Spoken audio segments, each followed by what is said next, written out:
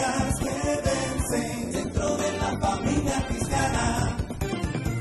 Parece si ministramos la palabra del Señor, me regala unos 30 minutos y compartimos algo de la palabra del Señor. ¿Les parece, hermano? Sí.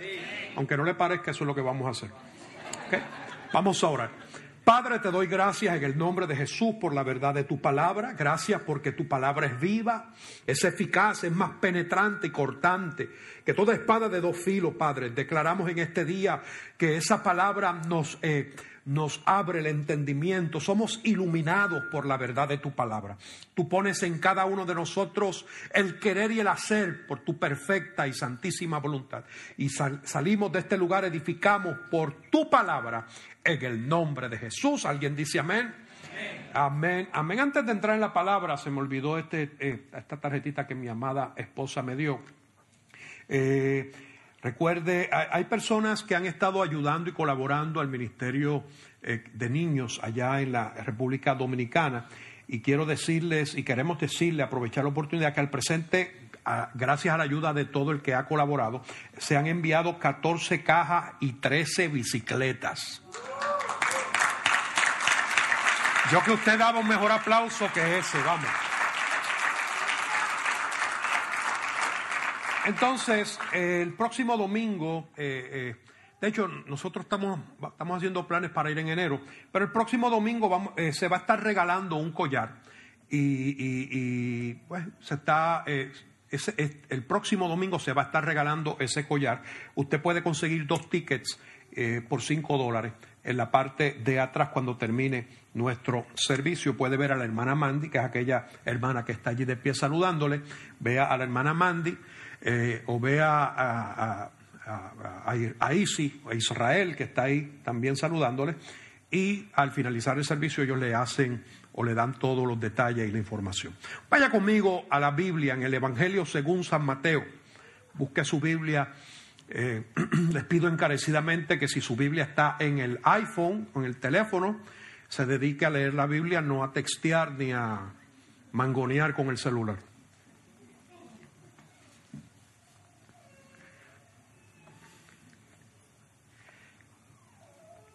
Yo no sé, a mí me enseñaron desde pequeño que era de mala educación hablar con otras personas mientras estaban hablando contigo. Hoy día tenemos una generación con mucha información, pero muy mal educada. Porque cuando tú estás hablando de parte del Señor, ellos están en su nota de testeo y de... Por eso yo le digo mangoneo. Y eso le da a uno cuando come mango y guineo. Decía un filósofo de la calle de Puerto Rico llamado Marvin Santiago. Mateo capítulo 11. Vamos a leer la escritura y vamos a compartir un pensamiento que el Señor puso en mi corazón. Se supone que estamos en la época de verano. En la época de verano usualmente se asocia con vacaciones. ¿Cuántos de los que están aquí les gustan las vacaciones?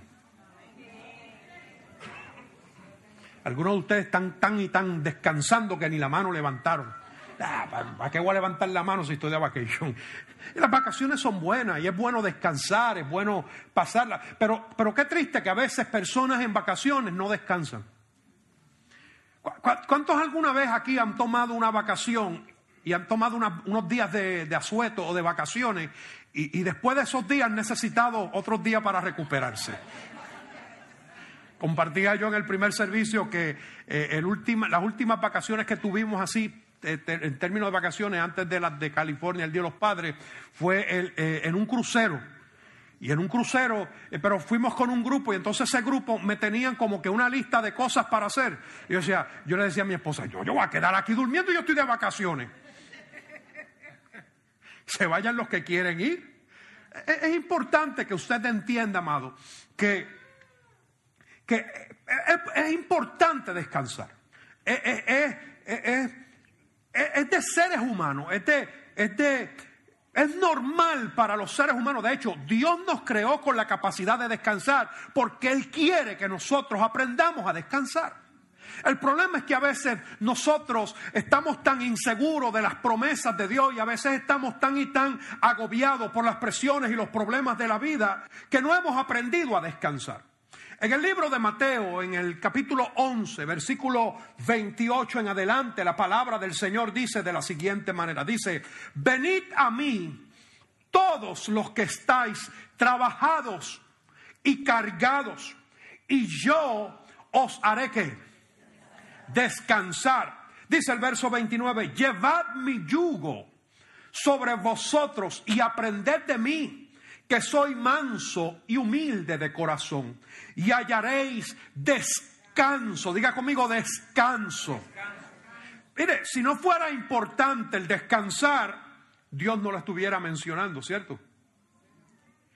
A mí me parece que para Dios nuestro descanso es muy importante, porque 2 veces en ese pasaje lo menciona en el verso 28 y luego en el verso 29 dice: hallaréis descanso para vuestras almas. Y usted sabe que el alma es el asiento donde están nuestras emociones, nuestros pensamientos, la voluntad del hombre. De manera que realmente lo que Cristo está diciendo, porque este es Jesús hablando, Cristo lo que está diciendo es importante que aprendas a tener descanso, y el descanso se aprende a tener en la mente. Alma no es otra cosa que estructura mental. Y Jesús lo que está diciendo es, cuando ustedes vienen a mí, por más trabajado y cargado que estén, yo los voy a hacer descansar. Mi yugo sobre vosotros, ustedes tienen que aprender de mí a cómo manejar las presiones de la vida, porque aún trabajando yo aprendo a descansar. La mayoría de nosotros, los seres humanos, principalmente si somos hispanoparlantes, hemos confundido la gimnasia con la magnesia. Para nosotros vacaciones es un desorden. Vamos a desordenar, vamos a pariciar. Pero Jesús dice en el verso 30, mi yugo es fácil y ligera es mi carga. Contrario a la creencia general, no se descansa de gratis. De hecho, dice Jesús, hay que venir, venid a mí. Hay que venir a donde está Él. Si estás cargado, si estás trabajado, si estás agobiado, y a cambio de venir podrás tener reposo, podrás tener descanso. Y escuche, porque el reposo, el descanso es un fenómeno de la creación de Dios. La Biblia habla en Génesis capítulo 2 que fueron acabados los cielos y la tierra y todo el ejército de ellos, y acabó Dios en el día séptimo la obra que hizo, y reposó el día séptimo de toda la obra que hizo. Escúcheme bien, descansar es tan importante que el mismo Dios descansó. De hecho, muchos de ustedes no lo saben, pero Dios ahora mismo está en reposo. Me gusta su entusiasmo de este día. Me dice que vamos a tener una mañana, un día bien interesante. Después de trabajar por 6 días, Dios al séptimo día descansó, reposó. Y lo que él dice es que si estás envuelto en trabajo duro, yo te daré descanso a cambio. El descanso que Él dará es el descanso que Él describe en el versículo 29 y 30 de lo que leímos anteriormente. Es un descanso que dice: lleva mi yugo sobre ustedes, llevad mi yugo sobre vosotros y aprendan de mí, que soy manso y humilde de corazón, y hallaréis descanso para vuestras almas, porque mi yugo es fácil. Diga conmigo, el yugo del Señor es fácil. Otra vez, el yugo del Señor es fácil. Entonces, cuando uno entiende el reposo, uno camina en la vida con una humildad de corazón y con mansedumbre, porque uno no camina afanado. La mayoría de los problemas en la vida, en las personas, aleluya, sucede porque la gente está afanada, la gente está presionada, la gente maneja tensiones. ¿Sabes por qué? Porque la gente quiere más de lo que tiene y no ha aprendido a administrar lo que tiene. Yo vengo a decirte en este día que la forma de tú encontrar descanso, de la forma de tú ser efectivo en la vida que Dios te ha permitido vivir, es aprendiendo, aleluya, a administrar lo que tú tienes y teniendo la confianza de que lo que tú tienes, si lo manejas con sabiduría, va a ser suficiente, porque Dios te lo va a multiplicar y Dios te va a bendecir para que puedas tener tiempo de relajamiento. La gente anda afanada. La gente va donde los jefes y le dice: deme un aumento. ¿Y para qué quieres un aumento? Para gastar más.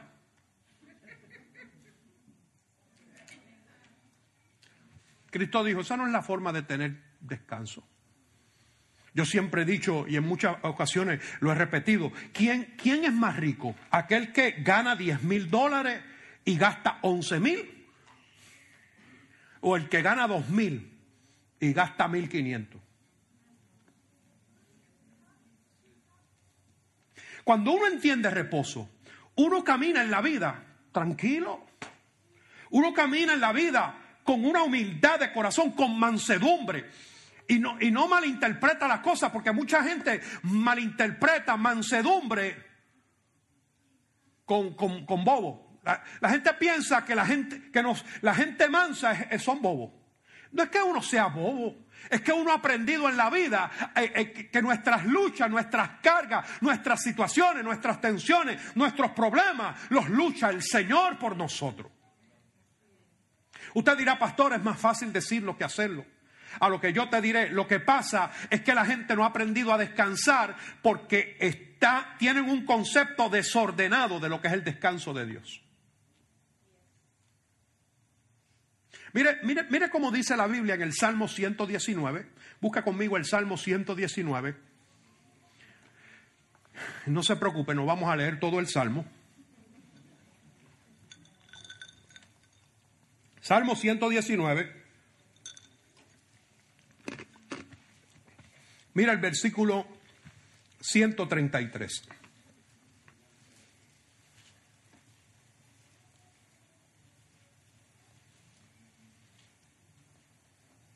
¿Lo encontró? Si no lo encontró, tranquilo, mire la pantalla. Dice, ordena mis pasos con tu palabra y ninguna iniquidad se enseñoree de mí.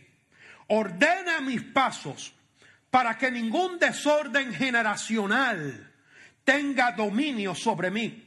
¿Sabes qué pasa, amado? Que el desorden generacional usualmente puede destruir.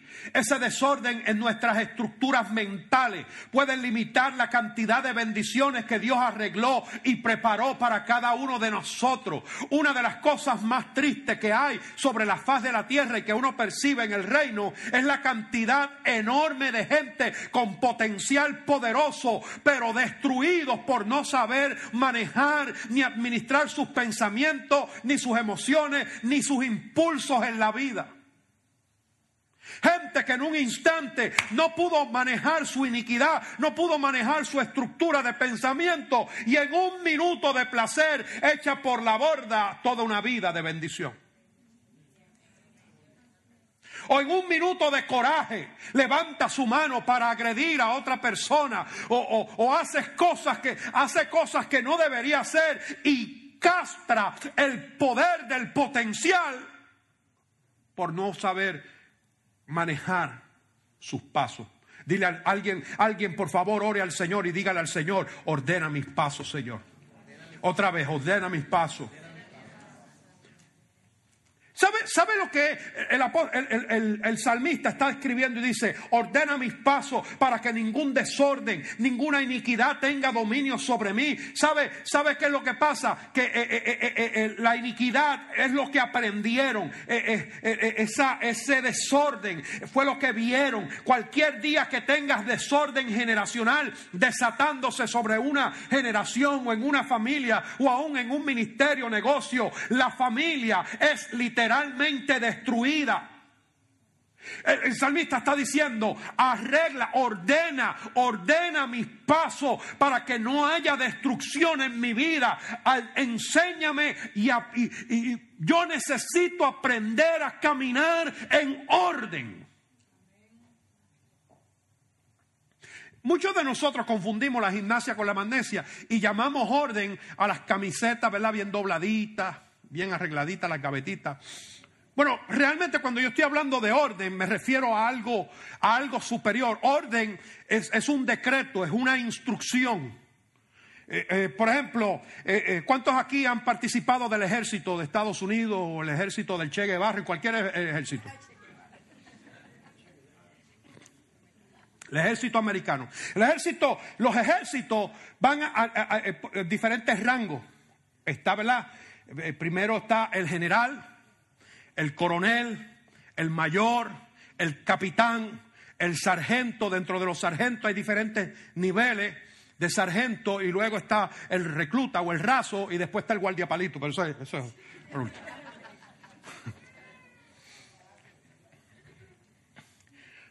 El sargento, que es la cadena de autoridad que maneja el pelotón de soldados, el sargento tiene unas órdenes y él opera bajo esa orden.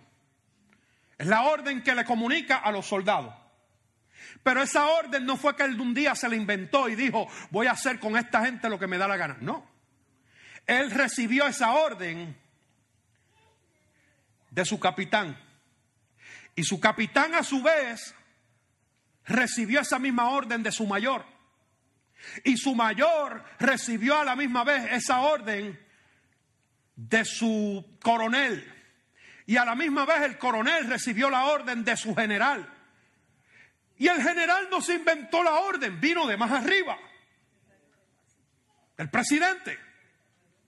Bueno, el secretario de Defensa y todos ellos se sujetan y responden al comandante jefe del ejército, que es el presidente. De la misma forma, amado, tenemos que entender que los que queremos orden en nuestra vida, necesitamos recibir orden. Ahora entienda algo. La materia prima del desorden es la desunión o la división. Cuando una persona como por ejemplo el sargento que está entregando las órdenes del ejército, cuando el sargento se sale de la cadena de mando y entrega órdenes propias, esa orden que dio el sargento, aunque para los soldados del pelotón parezca lógico y razonable, pero cuando el sargento se sale de cadena de mando, no es orden, es desorden. Mira, ayúdame a comunicarlo en este día, porque ustedes están tan callados y yo estoy tan asustado. Mira, ayúdame a comunicarnos en este día. Mira a la persona que está a tu lado y dile, donde no hay orden, hay desorden. Mira al de al otro lado, y dile, donde hay desorden es porque no hay orden.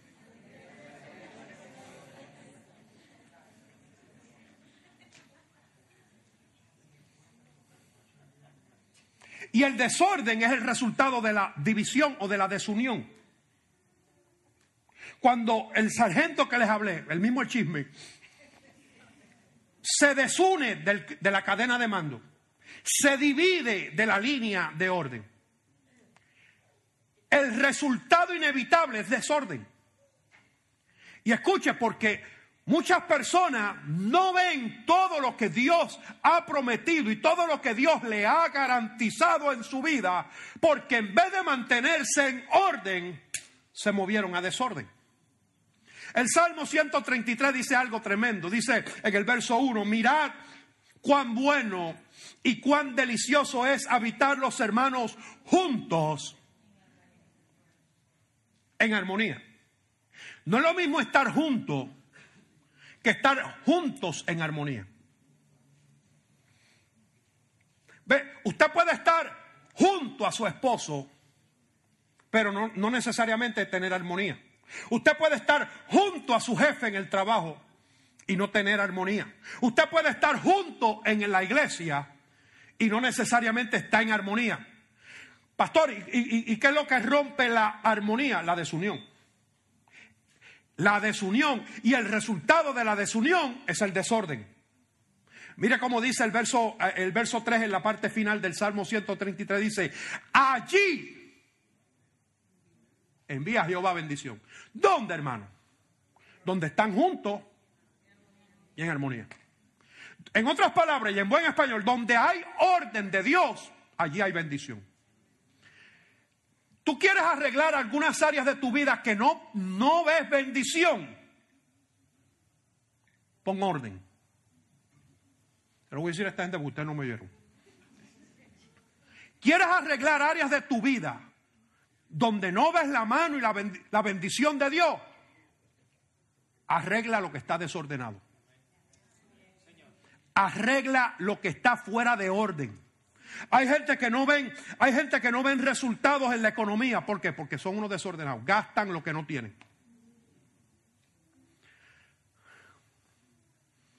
Hay matrimonios que necesitan trabajar en la confianza. Tienes que arreglar y poner en orden lo que tienes que poner en orden. Tienes que mejorar la comunicación, tienes que abrirte.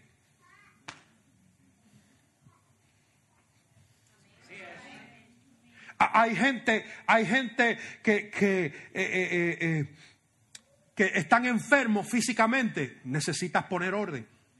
Escuche, cuando hablamos de traer orden a nuestra vida o salimos del desorden, debemos entender el poder y la fuerza de la unidad.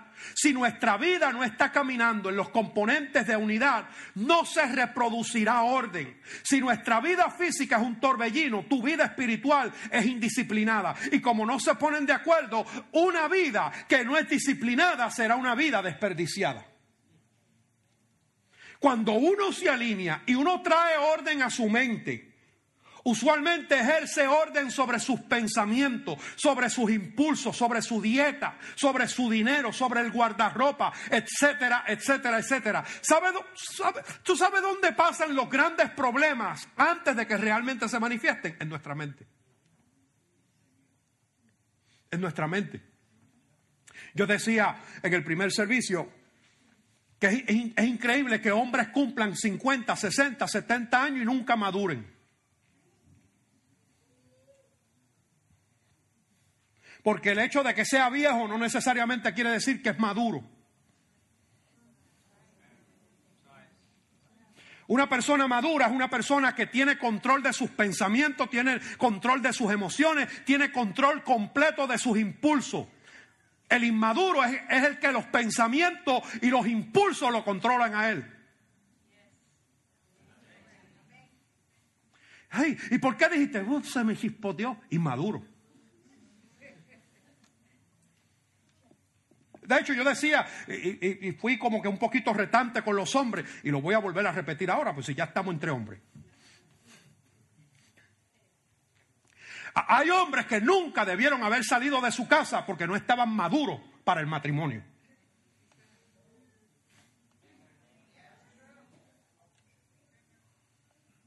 El padre que, claro, es una consecuencia de la falta de paternidad y eso es otro tema para otro mensaje. Pero el padre de la casa debió haber entrenado a ese hijo para que fuera un hombre completo, en el completo sentido de la palabra. Una persona capaz de manejar las presiones y las obligaciones de la vida y no andar culpando ni al diablo ni a la mujer por las cosas que le suceden, sino asumir las consecuencias de las decisiones y asumir la responsabilidad por ser hombre.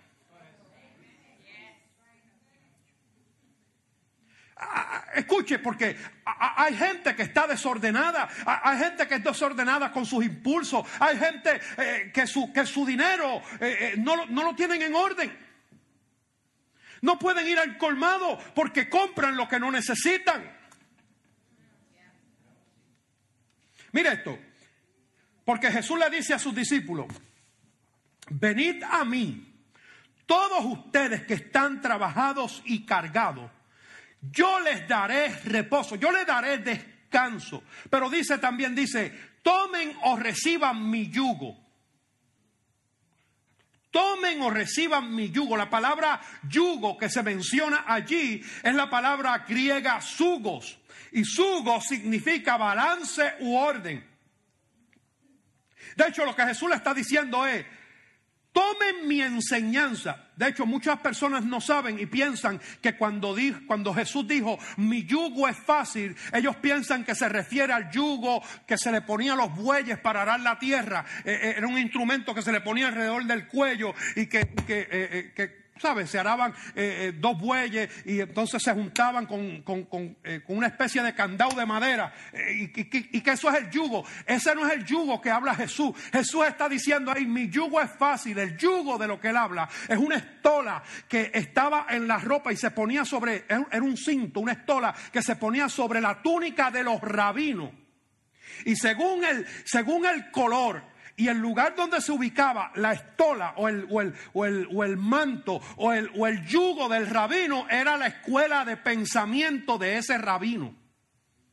Por eso cuando gente venían e inquirían a donde Jesús, le decían maestro, rabí, porque no era porque lo identificaban, no era porque Jesús tenía una aureola todo el tiempo como lo pintan los cuadros. No, hermano, es que ellos identificaban la vestimenta rabínica de Jesús.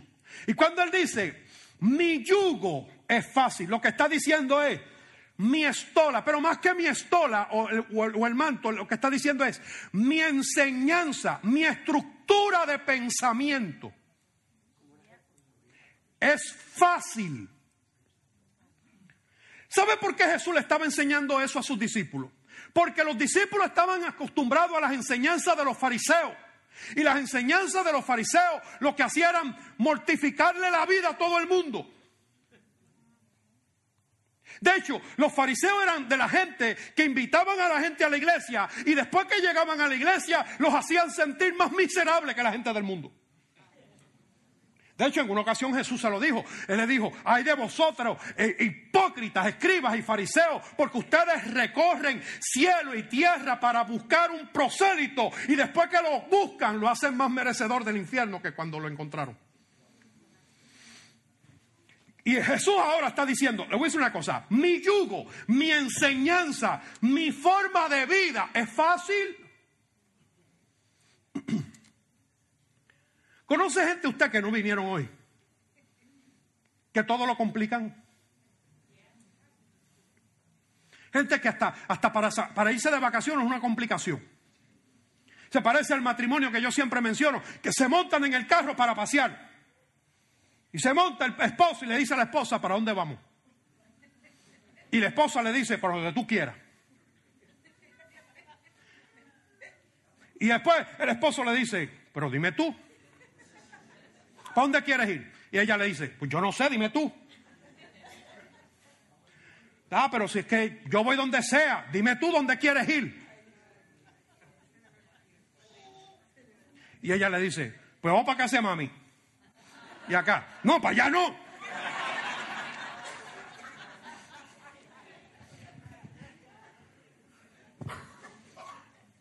¿Conoce gente así? Nomás que no vinieron. Que todo lo complican. Es un problema. Es una cosa tremenda. Vamos a ir a comer algo a un restaurante.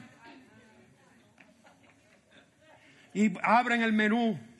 Y hay desde ensalada, sopa, carne, pollo, marisco, hay de todo.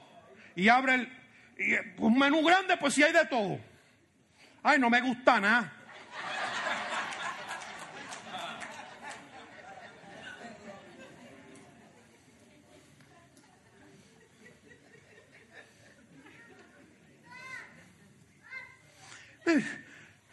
Es el mismo que se casa 5, 6, 7 veces. Y las mujeres las mujeres no me entienden. Ajá.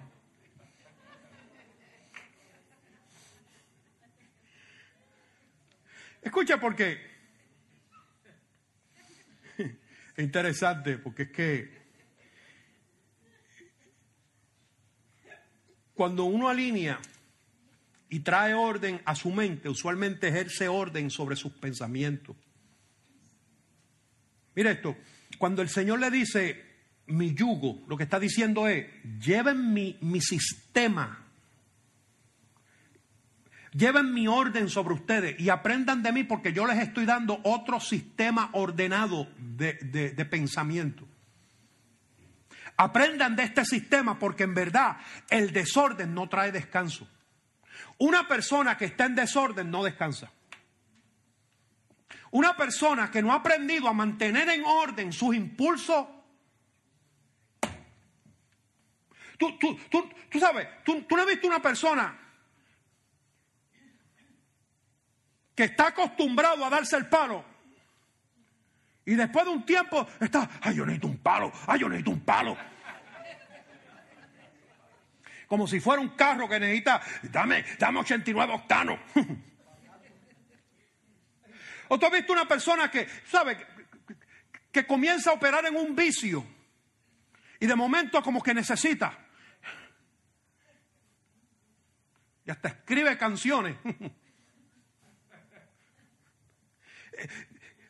Cuando Jesús lo que está diciendo es: tomen mi yugo, tomen mi orden, tomen mis pensamientos ordenados. Mi yugo es fácil, ligera es mi carga o mi equipaje. Y el principio aquí es que orden siempre es más fácil que el desorden. Por ejemplo, vas al aeropuerto porque viajas y de momento se te olvidó, te acuerdas que se te olvidó el pasaporte y que necesitas que alguien en la casa te ayude, lo encuentre y te lo traiga al aeropuerto. Ahora, si tus cosas en tu casa están en desorden, ni tu propia pareja lo va a encontrar. Pero si tú tienes tus cositas arregladitas en el cuarto, le puedes decir, hasta una visita le vas a decir: cuando entres en mi casa, la primera puerta no, la segunda puerta a mano izquierda, por ahí entra.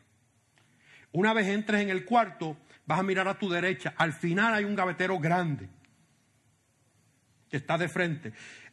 Abres la puerta de la derecha, en la esquina hay unos pañuelos, detrás del pañuelo está mi pasaporte. Ahora, si se me desaparece mi pasaporte, yo sé que fue uno de ustedes.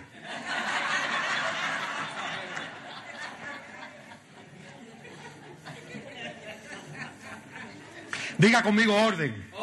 Otra vez, orden.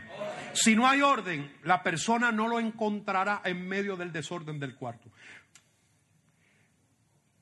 Ahora, vuelvo y repito, no llame orden lo que Dios no llama orden.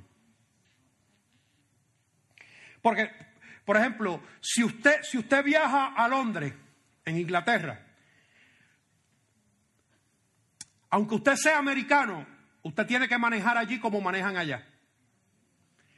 Allá no se maneja a la derecha de la carretera. Allá se maneja a la izquierda de la carretera. Tiene que manejar por la izquierda, porque si maneja a la derecha de la carretera, se dará cuenta que por falta de usted unirse al orden que ha establecido, va a ser destruido. Diga conmigo: el orden es más fácil.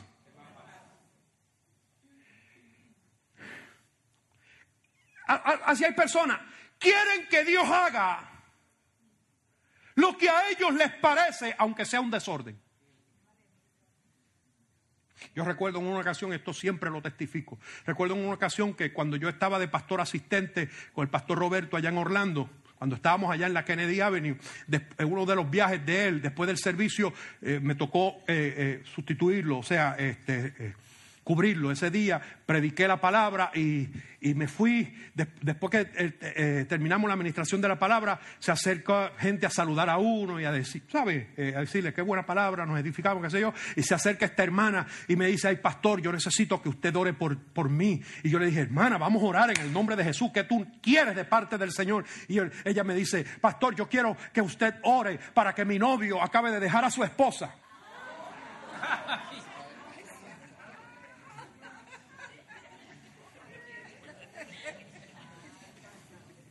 Y yo le dije: vamos a hacer esto, vamos a orar que Dios te dé un encuentro y Dios te toca el corazón de manera que tengas un encuentro genuino con el Señor, que transforme tu vida y entienda que tú no dependes de ese ni de ningún hombre para ser feliz. Solo Dios puede hacer al hombre feliz. Entra en el orden de Dios y vas a descansar.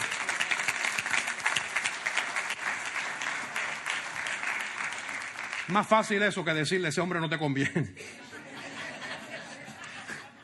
Voy a terminar. ¿Me regalan 2 minutos más? ¿Quién me regala 2 minutos? 2, 4, 6, 8, 10, 2. Ok. No, 2 minutitos, 2 minutos.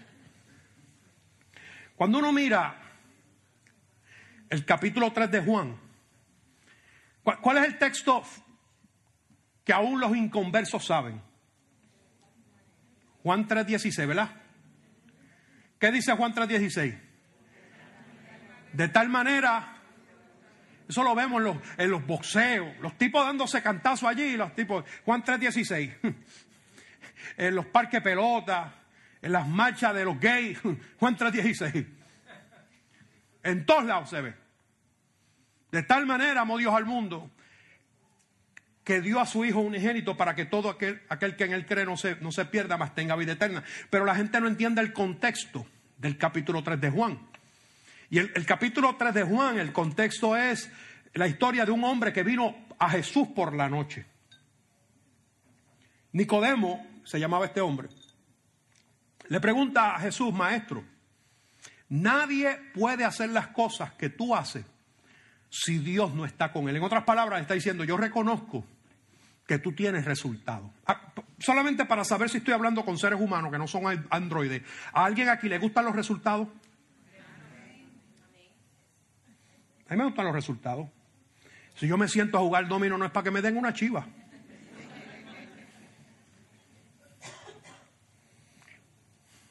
O sea, nos gustan los resultados. A mí me gustan los resultados. Él está diciendo al Señor: Señor, yo veo los resultados que tú tienes.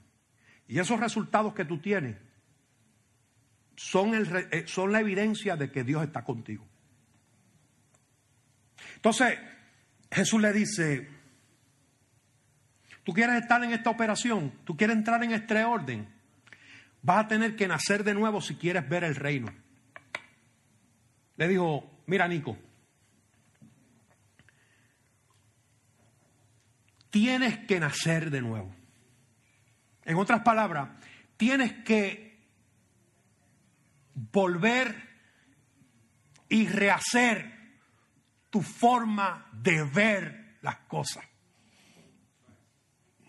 Porque lo que es nacido de la carne es ¿qué?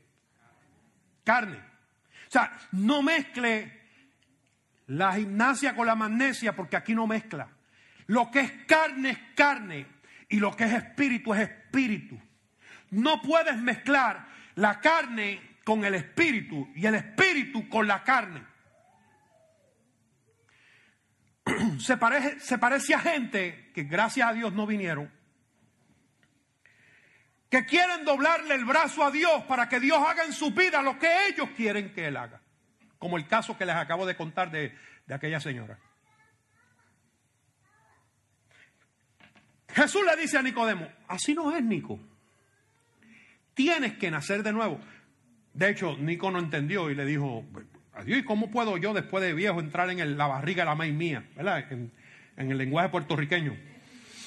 ¿Cómo puedo entrar en la barriga de la maíz mía para volver a nacer? Jesús le dice: chico, es que tú no has entendido que esto es del agua y del espíritu. Esto no tiene que ver con la carne. Jesús le dice: primero tienes que verlo, segundo tienes que entrar al reino. Y lo que Jesús le está dando a Nicodemo no es una fórmula de bautismo en agua. Lo que le está dando a Nicodemo es una fórmula para transicionar y cambiar sus pensamientos. Por eso es que, vuelvo y repito, él le dice: lo que es nacido de la carne es carne, lo que es nacido del espíritu.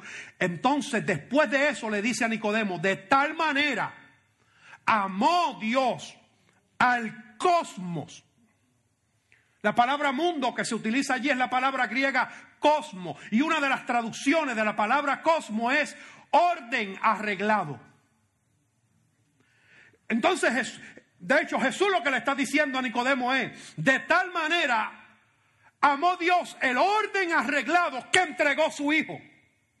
Yo vengo a decirle a alguien aquí en este día que vas a tener que arreglar cosas en tu vida y alinear cosas en tu vida con Dios, y vas a ver la palabra profética manifestarse aceleradamente. No vendrá aceleramiento a la vida de mucha gente a menos que se alineen con lo que Dios ha hablado. De tal manera amó Dios el orden que envió a su Hijo para arreglar el desorden. La salvación del alma, hermano, es el comienzo de la restauración del orden. Y Dios espera que sigamos creciendo en su orden, porque cualquier otro orden en contra de su orden es un desorden. Me gustó lo que dije y con esto voy a cerrar. Diga conmigo: hay que crecer en su orden. Porque cualquier otro orden es un desorden. Por eso Él dijo: mi yugo, mi orden es fácil y ligera mi carga. O sea, el orden, la revelación o el conocimiento de Dios es lo que ordena tus pasos. Alguien tiene que salir de este lugar en este día diciéndole al Señor: ordena mis pasos para que mi vida no sea el resultado del desorden. Póngase de pie.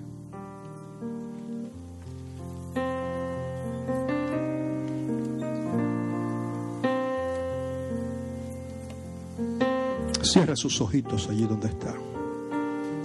Vamos a orar y nos vamos.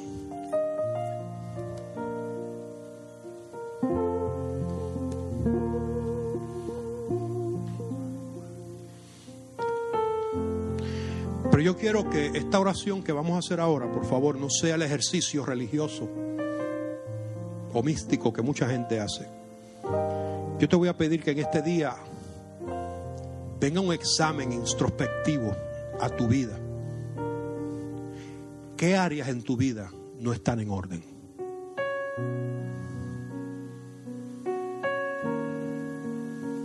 Vivimos en la época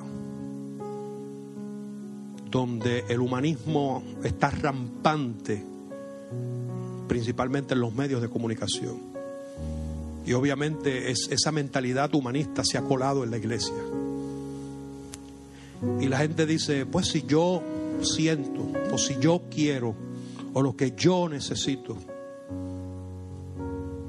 En esta mañana lo que tú sientes, lo que tú esperas, lo que tú necesitas no es otra cosa que arreglar las cosas en tu interior.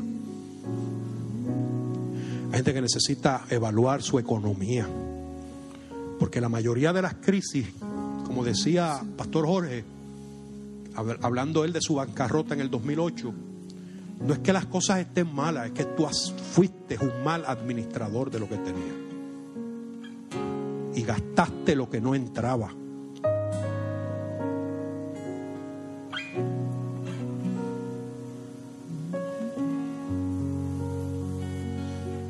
Padre, en el nombre de Jesús te doy gracias por tu palabra. Yo sé, Señor, que esta palabra no era una palabra de brincos y saltos, era una palabra de mucha confrontación. Siempre que tratamos de traer orden, algo en nuestra carne resiste el orden. Aunque algo en nuestro espíritu siempre anhela el orden. Por eso es que respetamos la gente que están en orden. Espíritu Santo, tú que eres quien pones en cada uno de nosotros así el querer como el hacer por su perfecta y santísima voluntad. Ayúdanos a examinarnos. Ahí donde tú estás, hermano, con los ojitos cerrados, nadie mirando a nadie, porque realmente esto no es asunto que a nadie le sea pertinente, es individual. Cada persona tiene que examinarse a sí mismo. Y ahí donde tú estás, dile al Espíritu Santo que te ayude a arreglar esas áreas de vida que necesitas arreglar, que endereces en tu interior, que te ayude a pensar como tú piensas. Dile al Señor, Señora, ayúdame a pensar como tú piensas, Señor. Muéstrame tus caminos, oh Señor. Muéstrame tus caminos hoy, Señor, y enséñame tus sendas, mi Señor. Encamíname en tu verdad y enséñame, porque tú eres el Dios de mi...